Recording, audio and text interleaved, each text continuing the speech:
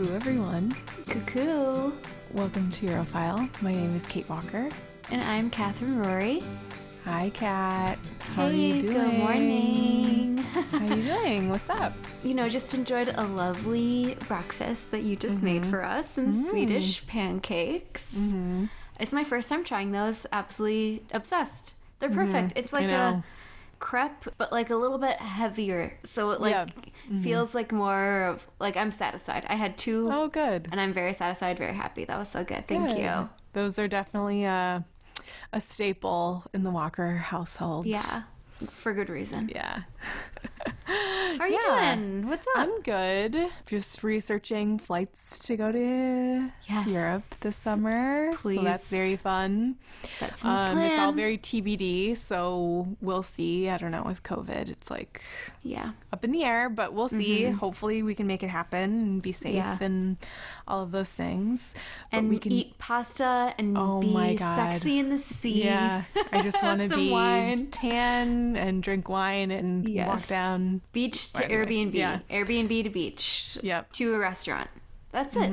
I can't wait. Yeah.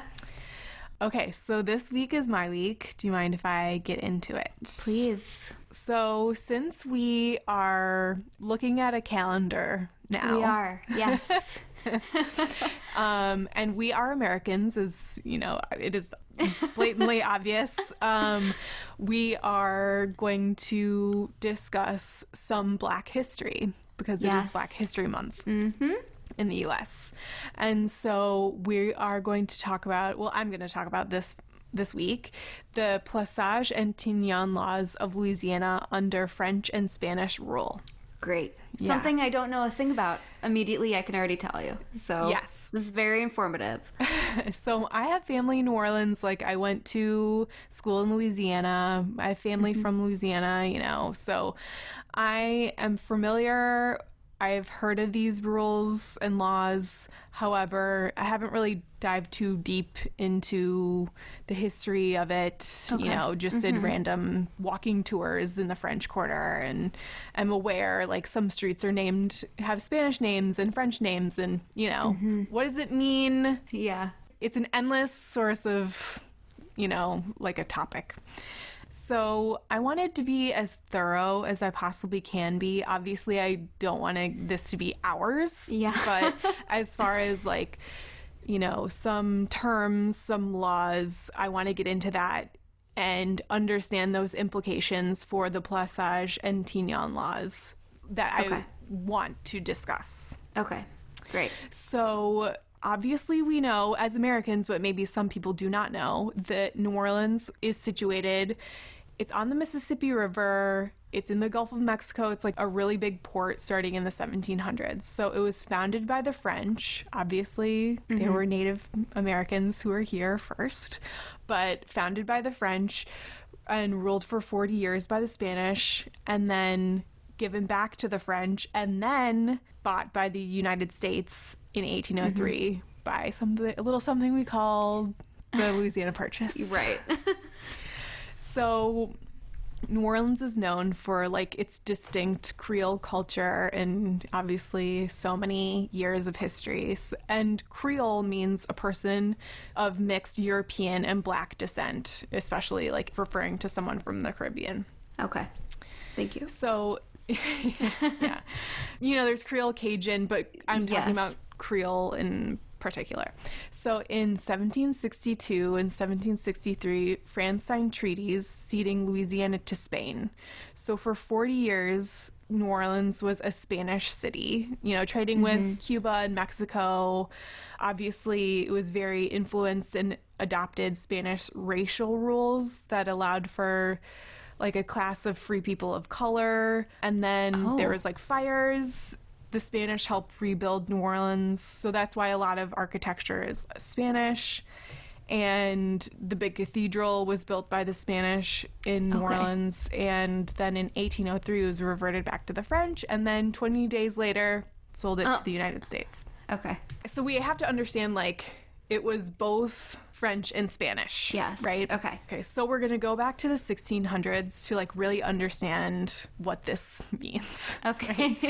So Le Code Noir was established by the French King Louis XIV in 1685.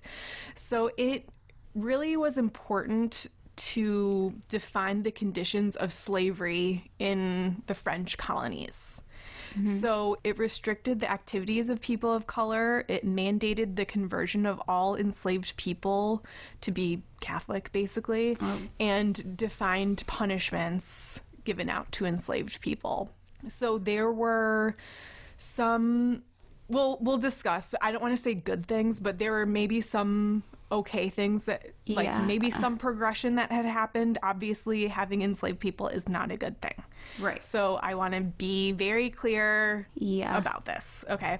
So the writers of this code believed that enslaved people were human people, which, like, thanks. Yeah. Okay. Yeah. And had a soul, and that soul needed to be saved. Obviously, these, French were Catholics. Yeah. Yeah. And so Le Code Noir encouraged enslaved people to be baptized and, educated to be Catholic. Cool. Great.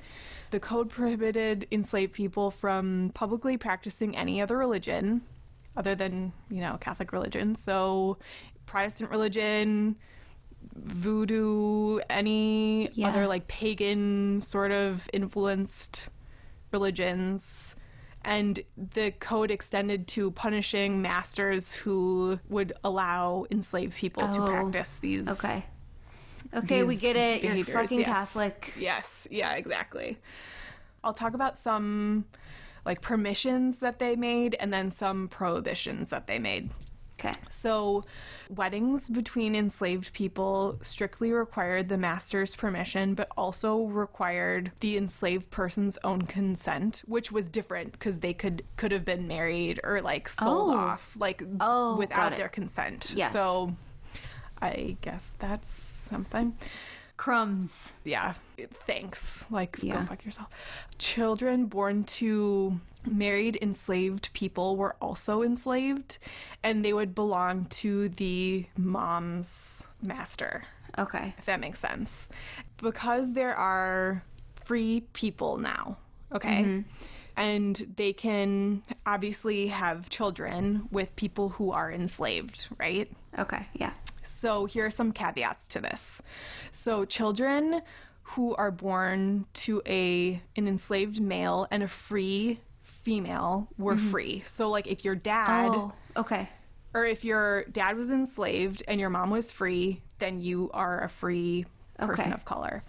However, if your mother was an enslaved person and your father was free, you were enslaved. Okay. They just stick with the mom. Yes, exactly. Yeah. I know it's confusing and it's like a lot, but I just really want to like drive home like how there are so many caveats to this stupid rule. Like, it doesn't make sense like at all. I mean, it makes sense because they're greedy and want free labor, but like, I just really want to drive home like there's so many implications, and so because of these rules, there's now becoming more free people of color in Louisiana. So it's not just necessarily just enslaved black people.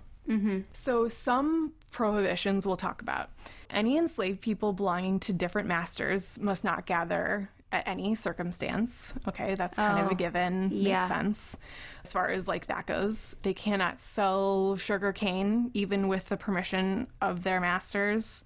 Enslaved people should not sell any other commodity, so they are not entitled to any free trade, anything like that. I guess this is nice, like thanks. So masters must give food and clothes to their enslaved people, even those who are sick or old. Like they didn't do that before.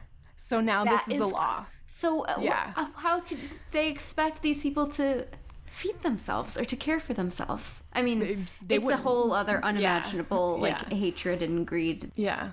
But I guess like religion kind of helped in this way. Like, okay, you see us as people with like enslaved people who have souls. Yeah.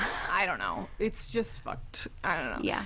But I just like really want to drive home, like, this is what's going on right now. Okay. So I don't really want to get into the specifics of punishments, but this Code Noir outlawed the worst punishments owners could inflict upon their enslaved people, and led to an increased population of like free population of people of color. You know, enslaved people were still subject to harsh treatment.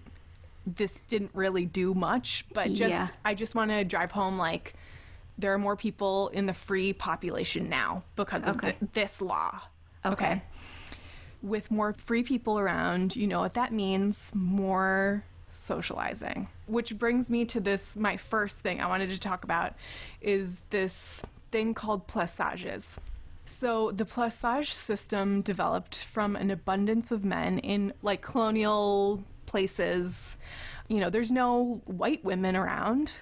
Okay. And so they took women as like sort of like consorts from like Native Americans to free women of color or some like enslaved Africans.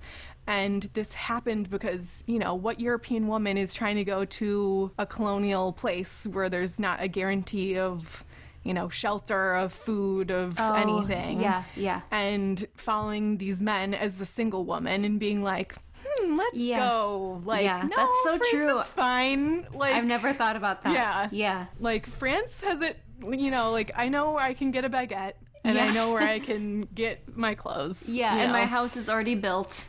Yeah. I don't need to like, help as a single woman. Yeah, why would am you? I trying to go to the Caribbean where nothing is guaranteed, you know? Yeah. And it's hot, you know? So given the harsh conditions in the colonies, persuading white French women or white European women was not easy. And so France tried to help by sending women. So say like if your husband was in debt and so they were like convicted to, they tried to ship off the husband to the colonies or whatever to like pay off his debt or whatever, they would make the wife go too. Yeah. But this plessage system was first developed in Saint-Domingue, which is like where Haiti is. Okay. So France sent women from poorhouses to the West Indies, where they had this reputation of being like former sex workers. And I guess people in Saint-Domingue complained because they were like, we don't want to marry former you know, like all the prejudices against we that don't too. See, we don't want to have them as our wife. Yeah. So they stopped, you know, sending sex workers to the West Indies. So there's this thing now where it's so like plessages. It was sort of like this social agreement of where these white European men would live with and sort of like almost married to women of color. And so they would get like money and, you know, a house, and obviously they would have children and have their children taken care of. So with this like intermingling of races, you know, we start getting what was referred to as mulattoes. So one white parent and one black parent. And going further down the line was a quadroon. So I've never heard that term. It was a fractional term referring to a person with one white parent and one mulatto parent. So it's like a quarter black. Okay. So like obviously the lighter the skin tone, the more desirable it was, you know, back then.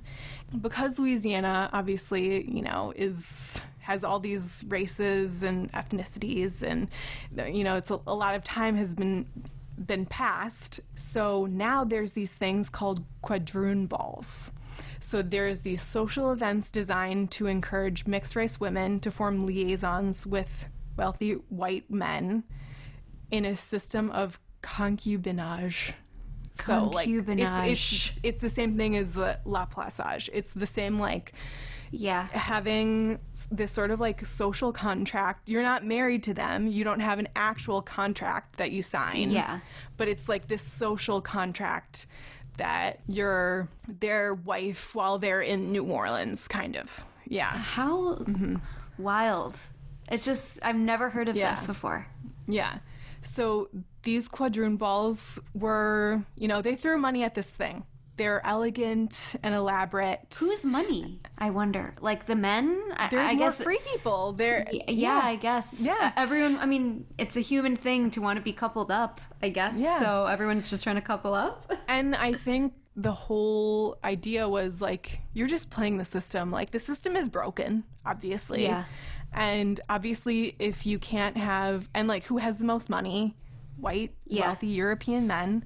And you're trying to play the system. Like, your mom is pushing you to have a plus-age with some dude. And the system's telling you to have lighter-skinned children. Yes. You want to have a lighter-skinned child. Yeah, and they have a better chance to be taken care of. Yeah. Like, I understand it. You're just trying to survive, Mm-hmm. Although, race mixing, quote unquote, was prohibited by New Orleans law. It was common for white gentlemen to attend these balls and sometimes like leaving white only balls to go to these quadroon balls because they were more fun and, prettier women and the whole point is to have a plus-age with a wealthy European man.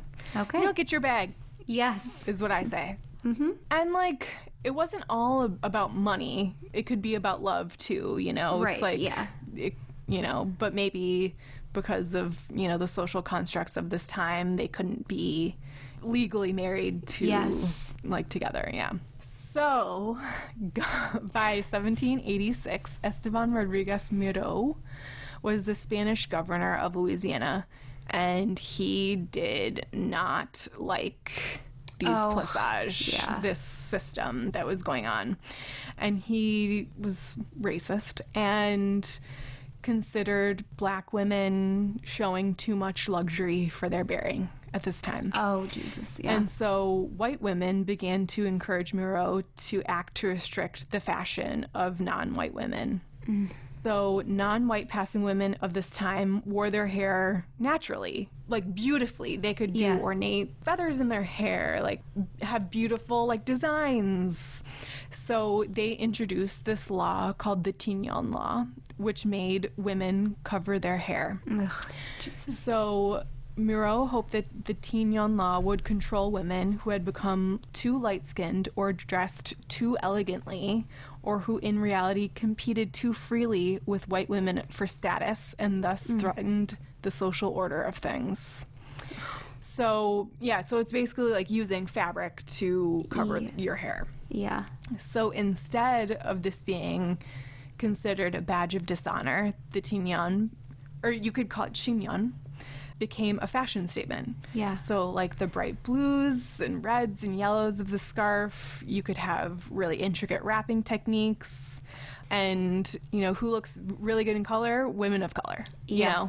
So it's just enhancing. Yeah. You can't beauty. stop.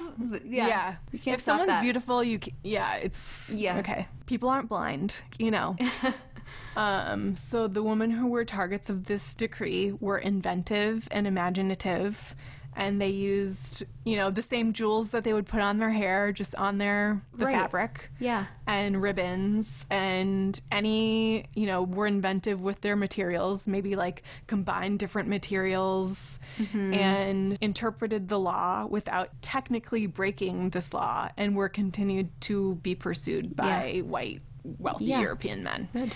Once the U.S. took ownership of Louisiana in 1803, the Tignon laws were no longer enforced. So still, because this was fashion statement, some enslaved women and free women of color of African descent continued to wear these like head wraps as a symbol of resistance to white colonialism. Wow. And so this is just like kind of like a side note, but like Empress Josephine of France, like Bonaparte's wife, eventually adopted the headpiece, and it became considered haute couture in the early 19th century. Jesus fucking Christ. Yes, I know. Could have called that, I guess. It's like the constant battle that black women have to face, there's like this discriminatory law and they make it cool and like find their own loophole and creativity around this, and white women steal it. Like, okay. Yeah. Tale as old as time, unfortunately. Yeah. So, and that's the story of the Plaçage system and Tignon laws of Louisiana. That is fascinating. And I want there to be a show or something about this. I want like this history shown to me. That you painted a great picture, Kate. Oh, thank you. That was excellent. Oh, it's like, you want to do it right, and there's a lot of laws in history and like lots of things at play here, and Thank you. That was really like I could like feel those women. You know? It's like they're just trying to do the best they can in the systems that are in place. Yeah. That are fully against them. Yes. Yeah. Do you have a mini topic? And it fits crazily well. Oh, great. In here today. So we're going to talk about the history of the beignet. Oh, good. I mean, okay, so I told you that I was like, it's New Orleans. Yes, yeah. So yeah. But like, I heard New Orleans and I was like, okay, beignet, like, let's talk about some sweets. And like, though this is crazy how it's Spanish and French coming into play here. So great. Okay, I don't know this. Yeah, it's kind of surprising. So it comes from the early Celtic word beignet, which means to raise. Isn't that crazy? Celtic. Okay. Beignet is also the French word for fritter. And so, like, obviously now we think of it as New Orleans, we think of it as a French pastry. But it goes back to Rome. Yeah, absolutely perfect. Because I feel like every time I research some sort of food, it's like the Romans did it first. Ancient Rome. They knew what they were doing. Okay. And they made something called scribblita, which was a dessert made out of high moisture dough that was cooked in boiling animal fat. So glad that that's not kind the of case the same thing anymore. Like oil, canola oil, great for me. Imagine how like heavy boiling an animal. I mean, fat. have you ever had like duck fat fries? Yeah, delish, but like a pastry in that, I'm just like imagining it. Yeah, it's like I guess that's true. Too much for me. I think that's why people were skinnier. I read that somewhere where like people were skinnier because animal fat there's some chemical that makes you think you're so much more full. Oh. Or like satisfied or something. Oh, that makes sense. Yeah, and so you only eat one rather than like 10. I could literally eat 4 donuts. Easy. Like, I fucking love a donut. Fried dough. So there is also, time goes by, circumstantial evidence that there was an Andalusian introduction of beignets into Mediterranean France. Okay. And the Spanish name for a yeasted fritter type donut is buelos. Oh, okay. So, like, here we are, French and Spanish history. Love that. Coming into this one little thing. And then I guess there's like buñuelos now. Yes, yeah, that's what I thought. Like my first thought was, is this a misspelling of buñuelos? It must be some sort of similar derivative item, or some sort of food. And then French colonists of the 18th century bring the recipe and the custom of making beignets into New Orleans. And some historians believe that Ursuline nuns specifically were the ones to bring them.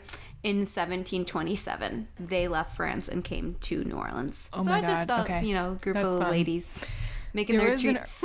That's so cute. Okay, so there was a Ursuline nun reference in my in your research story. Yeah. Oh.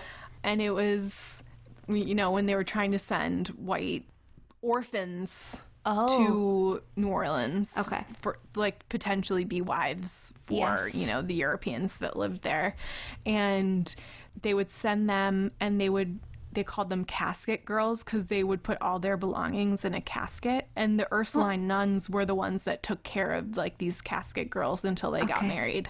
Oh my God, casket girls. Yeah. Interesting. They were really desperate, weren't they? Trying to get anyone over there. Yeah. And then like there's nuns coming who literally, you know, that what does that do? Nothing for these men. Yeah. Good. Wow, I love when things like weave together. I know. Love that. Well, that's the history of the beignet. That's for great. You. I go get love a donut. Beignet. Yeah. I have been to Café du Monde in New Orleans. Yep. Let me tell you. Okay, this is a pro tip. Yeah. For anyone who is going. I've never been. So don't go in the morning. Chaotic. And if you do, there's a line which is fake. You can go just walk in. Oh, and go really? sit down somewhere. Yeah. But I'd say like the best time to go is after you go drinking and go because it's open 24 hours, so you can go yeah whenever you want. Late night snack. Oh, that's so fun. And that's kind of like romantic, you know, nighttime. Yeah. Or you're drunk and just I'm want romanticizing a drunken night out. I mean, you know, that's fun. Yes, that's a vibe. Yes. Exactly. Donuts in the middle of the night. Cute. Thank you. Right. Do you have a recommendation for me? I do. We've been kind of watching a lot of things recently. Devouring. Because COVID is still a thing. And I'm tired from Christmas. So one of the movies that we saw recently is, I started it with my mom when I was at home, but then I finished with you, was How to Steal a Million with Audrey Hepburn. Let's set the scene. Paris, the 60s. Yep.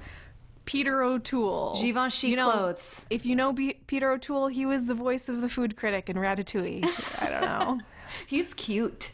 He is super He's adorable. cute. I never really thought just of him as a love interest, but he was No, so me cute. neither. So cheeky. Like Yeah, twinkle I mean, in his eye. give me a brown hair, brown eye. Yeah, I man, agree. And I agree. I'm there. But I think he's adorable. Him and his like slim suits and his slim ties in the 60s. Like it's like quirky, fun, mischievous. Yep. Watch it. It's about like stealing art, selling fakes.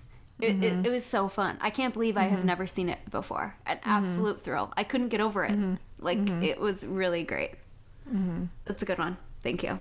Thank you. What about you? My rec today is an Etsy shop because we do not gatekeep here. We share. Ooh, So we do share. I got an amazing bag from my parents for Christmas. My God, yes, so cute. It's so cute. It's from Cerise Paris on Etsy, Cerise.